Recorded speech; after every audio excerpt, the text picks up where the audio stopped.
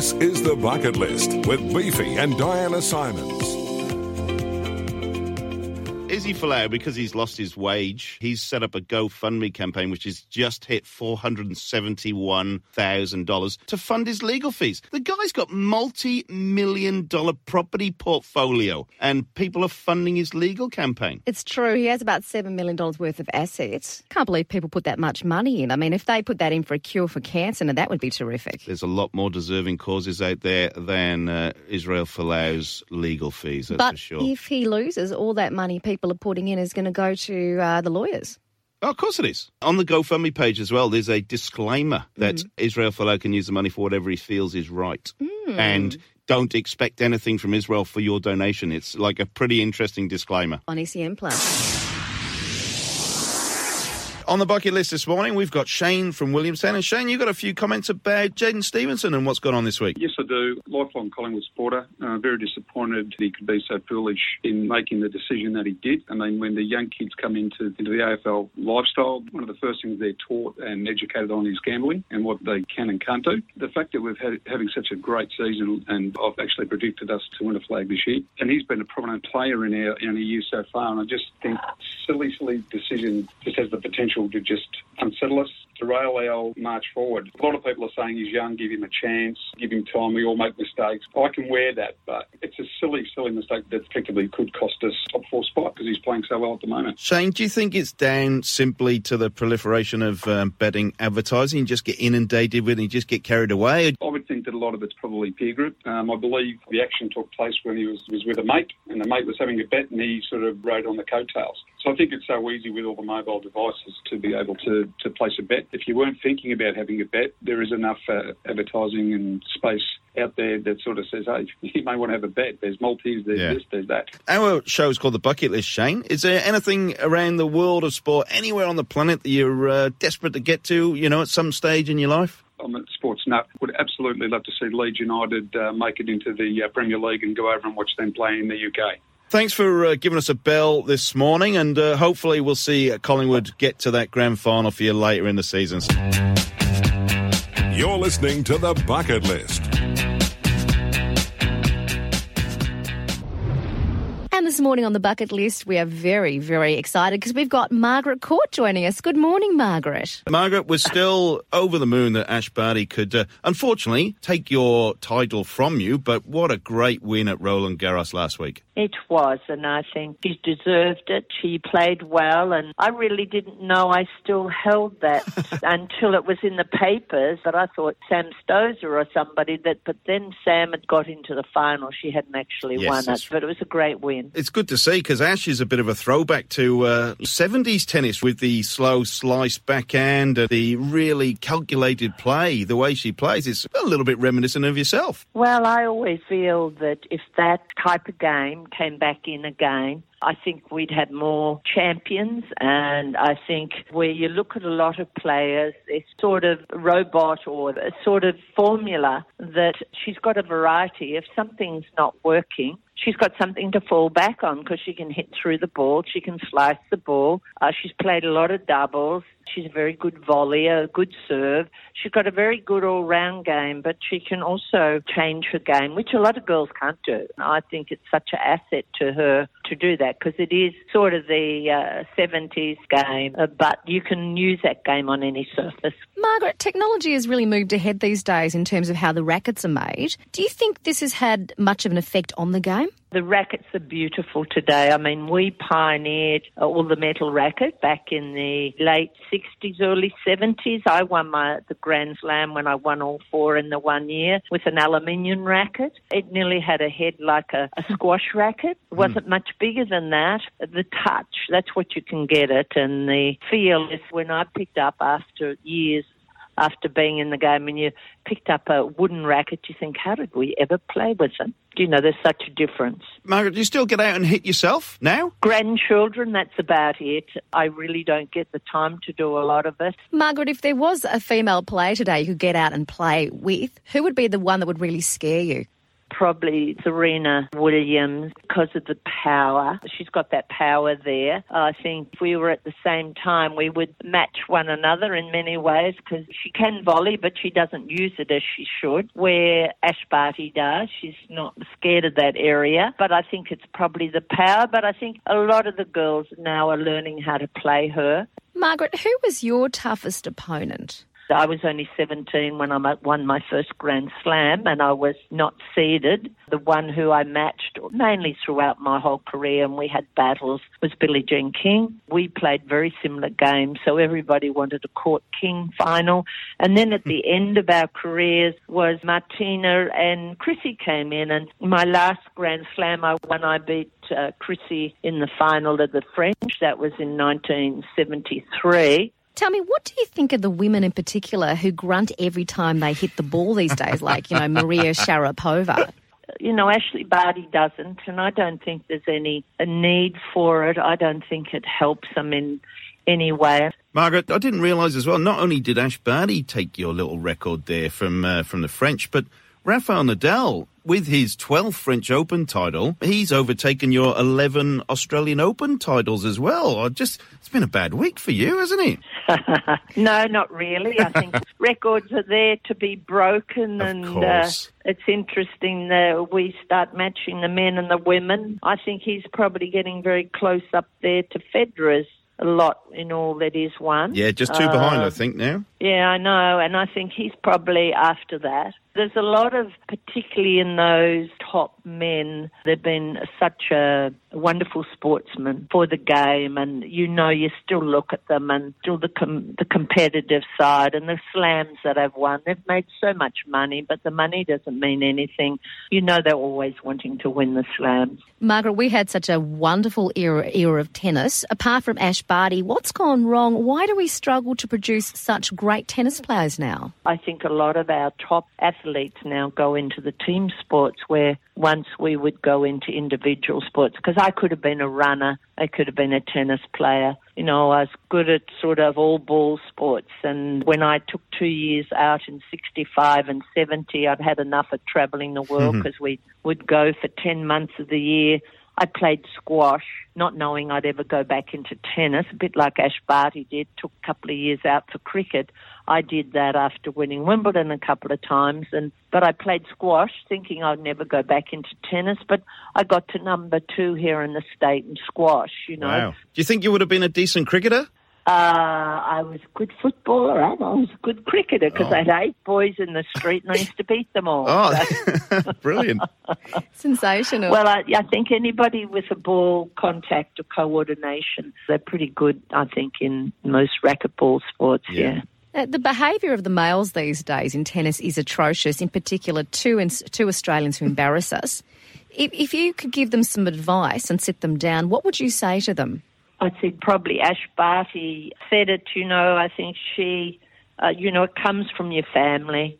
It comes from your coaches at a very early years. I remember throwing my racket into the back fence when I was about 10, thinking he didn't see me, and he saw me. He said, if you ever do that again, I will never coach you. Mm. It was what you were groomed in your early years.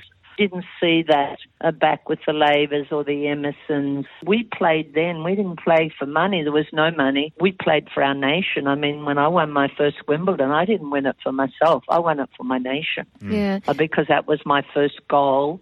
And I think with these young men, they've been allowed to get away with so much. I think perhaps if they said you can't play a game for a year, it might do them good. Do you see Nick Kyrgios going all the way? Because he does have the talent. Oh, he's got tremendous talent. But, even when I was playing, you saw people with talent, but they never made it, mainly because it was perhaps a character thing there, or they didn't put the training in. And if you look at Kyrgios, he's always injured. So there's always something wrong. I think it's a shame because he's wonderfully talented. Do you think it's because he's not training enough or warming up enough that he could be having all these injuries?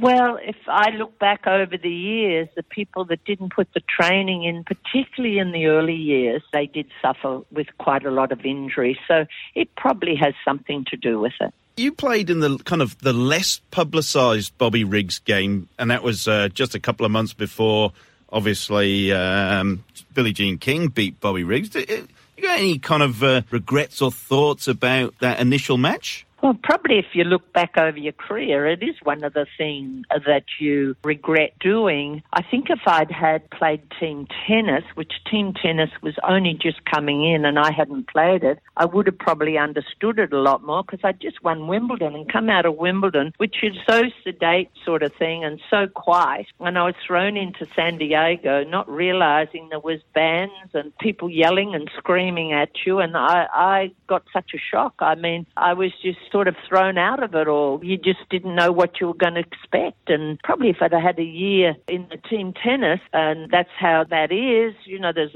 the bands and the noise and people calling double fall over, I probably would have been a little bit more ready for it. I wasn't ready for it, and probably if you look back, you probably think, oh, I should never have done that, because I think I won 3 of the 4 Grand Slams that year. My Grand Slams were overshadowed by that. Yeah. Margaret, I'm glad you could spend a little short time with us this morning, and being the pillar of the community you are, we do look up to you. Obviously, the tennis world still looks upon you as one of the greatest ever players because your record is absolutely second to none. Well, it was a part of my life that I loved, and I still watch it. Even sometimes I go in on Foxtel and watch the girls, and I still know who's playing and who's at the top, and it was a part of my life I enjoyed very much. It's been wonderful talking with you both. Thank you. It's been an absolute pleasure chatting to Australian icon and tennis legend Margaret Court on The Bucket List. This is The Bucket List with Beefy and Diana Simons. Mr. Jed Smith, the manager of Museum and Heritage Services at the National Sports Museum at the MCG. What's on offer during the July school holiday program? In July, we've got 3 big attractions. One is my Match Day program. We've got a couple of extra ones this year. We've got the fantastic cartoonist Paul Harvey coming in, and he'll be doing caricatures of people and also teaching kids how to do caricatures themselves, as well as doing some caricatures with AFL and AFLW players during the week, the first week of the holidays, Monday the 1st to Friday the 5th of July, he'll be in. We've also got our great friends from the Koori Heritage Trust coming in, talking about Aboriginal heritage and artefacts, Marn Grook and those sort of things, because it's NAIDOC week. The big one is the My Match Day experience. We're doing that.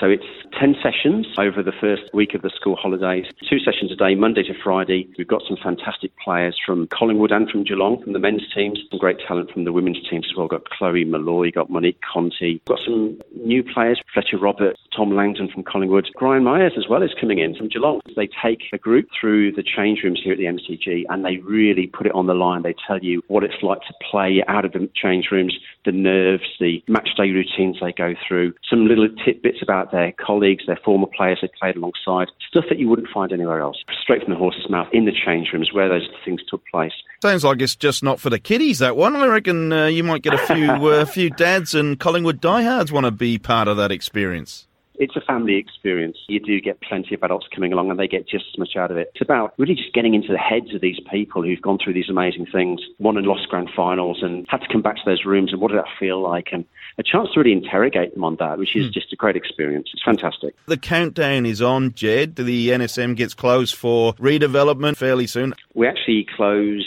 the door at 7:30pm on Friday, August the 16th. There's a game here at the G that evening, and that'll be our last day before we close the NSM, and we are closed for 6 months. During that time, of course, you can still do a whole host of things here at the ground. The MCG tour runs right through that period. The MCC Museum is open as well, and we've got plenty of school activities for school groups and school holiday activities. But the NSM is closing. Jed, you must have some really exciting content coming up. Can you share with us what some of that might be? We're starting to get some really interesting objects coming in ready for display. And I'm going to turn this around. I'm going to ask you a couple of questions, because Beefy, I know, is the doyen. You know your stuff, Beefy, right? I'd try my best. It's universally acknowledged that, Beefy knows his stuff. So here we go. If I was to say to you that we, last week, procured a donation from an untouchable Australian champion named Glenda Sutton, which sport would I be talking about, Beefy? Oh, Glenda Sutton. Lawn bowls.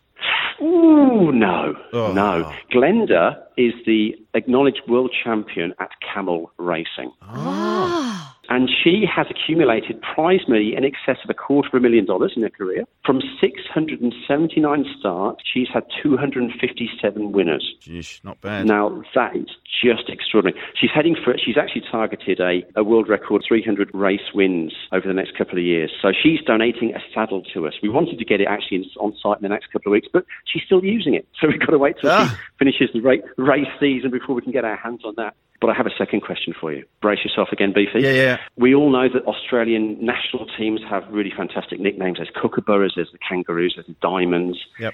But if I'm talking about the NASCON Dingoes, which Australian national sporting team is that? The NASCON Dingoes. Geesh. I thought you were going to go drop bears on me, and I was going to surprise you with the Australian Quidditch team. It's even more obscure. I'm going to guess they're from Darwin. This is pretty obscure. Is it? I can tell you that it's the Australian hide-and-seek team. Yes. We wanted to interview them, but we couldn't find them.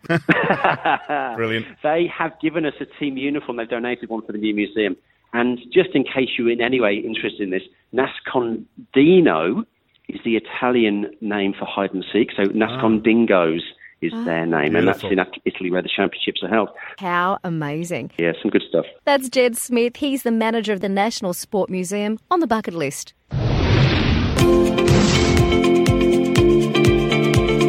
This is The Bucket List with Beefy and Diana Simons.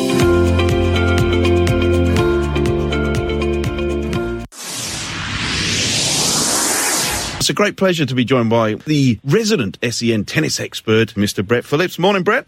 Absolute pleasure to be on the bucket list, guys. Love the name of the show. We're still celebrating in Australia Ash Barty's absolutely monumental victory. We haven't had one since Sam Stosur. Yeah, amazing to be there live for the 2 weeks. I'm really pinching myself, to be honest, that my first time to Roland Garros, we actually witnessed an Aussie victory. And we got to the end of the first week and we actually all looked at each other, the small little Aussie media contingent, and we thought, Ash can win this. And experienced sort of the pandemonium back here, but Paris, it was sort of really low-key, which suited Ash Barty because she's a very matter-of-fact, very grounded person, got a great team around her. She always uses the word we, so she loves that whole team environment. She follows Richmond and she's following the Cricket World Cup right throughout the year. So she is a great ambassador, a fantastic role model, but now a lot more eyes are going to be on her. And I think Martina Navratilova summed up beautifully during the week when she said, Ash, you're going to have to start learning to say no because everyone's going to want a piece of you. Diana, I've seen her kick a Sharon footy as well. When I was in Miami, she practices, she carries the Sharon footy around on tour, and I'll tell you what, she was hitting them lace out, drop pumps, spinning beautifully. So I think she's just talented at anything she puts her hand to. We do expect her to go deep at Wimbledon. I don't think this is going to be a flash in the pan. The grass is a surface that suits a very powerful serve, which really skids through nicely. The slice backhand, which is world-class, probably the best in the game, which is a huge weapon on the grass. She's the best in-form player in the world at the moment. We are grass court season, and Nick and Bernie are still out there plugging their wares on the, essentially the satellite tour at the minute. Nick's come out recently, just absolutely loves Wimbledon. He's just snubbed Andy Murray as well, though, because Andy Murray wanted to play doubles with him, and Nick said, no, sorry, you're not good enough. I don't want to carry you, was the exact words. The fact that he's coming back is quite extraordinary, considering the farewell tour we gave him at the Australian Open. Roger Federer laughed at that at the French. He said, we had to do this video for Andy Murray, and he said to the guy, is he actually retiring? No one actually knew, and here he is, he's back playing. So retirement, as we know, is a very loose word in the world of sport. Nick Kyrgios, I don't know what's going to happen next, Beefy, to be honest. Every time he plays, can he actually stay engaged and play 7 matches at Grand Slam level in 2 weeks? No is the answer. Yeah, it is the unless answer, we can prove it otherwise. And Bernie, I'm not sure if anyone's cited Bernie. He's sort of gone missing. Weekend at Bernie's, I think he might have just gone into a deep coma somewhere. I'm not sure, but he'll pop up. We're moving into Wimbledon. Who are your tips? Let's go out on a limb, Beefy, with the men's side. Let's go out on a limb here. Federer, Djokovic, Nadal. Anyone win it outside of them? I mean, it's been phenomenal, hasn't it? On the men's side, you're thinking, who's going to step up now and challenge these big three? Now, Rafa backing up to win after the French is always difficult. Roger's now about to turn 38, and Novak's not necessarily on fire at the moment. So is this the Wimbledon that maybe Stefanos Tsitsipas Oh. maybe steps through. He's a beautiful serve volleyer. Of the next-gen players, he is the one that I think will step up and win a Grand Slam. Not suggesting it'll be this Wimbledon, but I'm going to put those four in the conversation. Rafa could win back-to-back here. As far as the women go, I feel very confident in saying Ash Barty can certainly be there come the final weekend. I don't think Serena is going to win another Grand Slam. Whoa. I cannot see it happening. Jeez, big call. Well, Brett, thanks so much for those tennis tips. That's Brett Phillips on the bucket list. Well, I'm going to the ice hockey tonight. I'm a massive fan of ice hockey. I do love it. I love watching blokes smash the living suitcase out of each other whilst also trying to score goals. Have you actually played ice hockey before? No. One of the regrets of my life, not being able to put a pair of skates on and smash people. What about polo? I've only ever sat on a horse once as well. I was petrified. But you've done jousting, haven't you? I've sat on a horse once. There's no way I'm going to try and kill someone with a 12-foot lance. Perhaps in a shopping trolley with a broomstick. There's nothing like being at a live event, whether it's the Australian Open Tennis, the Rugby World Cup 2019 in Japan, or the Bathurst 1000. With over 20 years' experience, Sportsnet will ensure the adventure of a lifetime. With over 50 world-class events, Sportsnet guarantees official tickets and accommodation, even to sold-out events. You'll even get access to behind-the-scenes experiences. Over 10,000 travellers each year choose Sportsnet. Call 1300 888 858 or visit sportsnetholidays.com. Does your sporting club or community group need help with fundraising? My Club Shop is your essential fundraising partner. This free service is simple to use and can provide a 12-month-a-year revenue stream. With support from great companies like Samsung and TCL and new features being added daily, this revolutionary platform is a complete game changer. Did we mention it's all free? All you have to do is log on to myclubshop.com.au to register your interest, and one of our friendly team will get in touch straight away. That's myclubshop.com.au.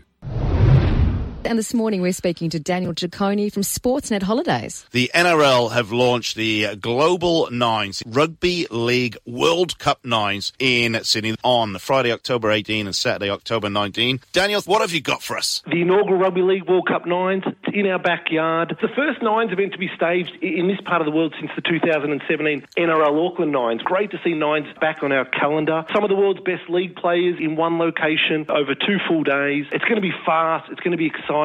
12 teams in the men's competition, 4 in the women's. All the big rugby league nations will be there. Australia, New Zealand, England, France, Fiji. 28 matches in total from what I understand across the men's and women's matches combined. From an entertainment value perspective, the Nines in Auckland, for the 4 years it was on there, the women's were just as entertaining, if not more entertaining than the men. So really looking forward to that. Plus Bankwest Stadium in Western Sydney, brand new, capacity of 30,000. We're confident it's going to sell out. It'll be a full house, and which should mean the absolutely awesome atmosphere. Now, the Nines is different because of Auckland. That was club-based. Obviously, the NRL clubs and a few select clubs from the UK, I think, came over. But this is national teams. This is your Australia's, your New Zealand, the England's, Wales, Scotland's. I think it's kind of the first time the Nines ever been done as an international event. This is going to make it even more exciting. There's going to be a few scores to settle. It's a similar game, but not club v club. It's nation v nation. You know, the major differences between the Nines and regular league or the Nines World Cup, there's 9 players per side, obviously, versus 13 plus 6 on the interchange.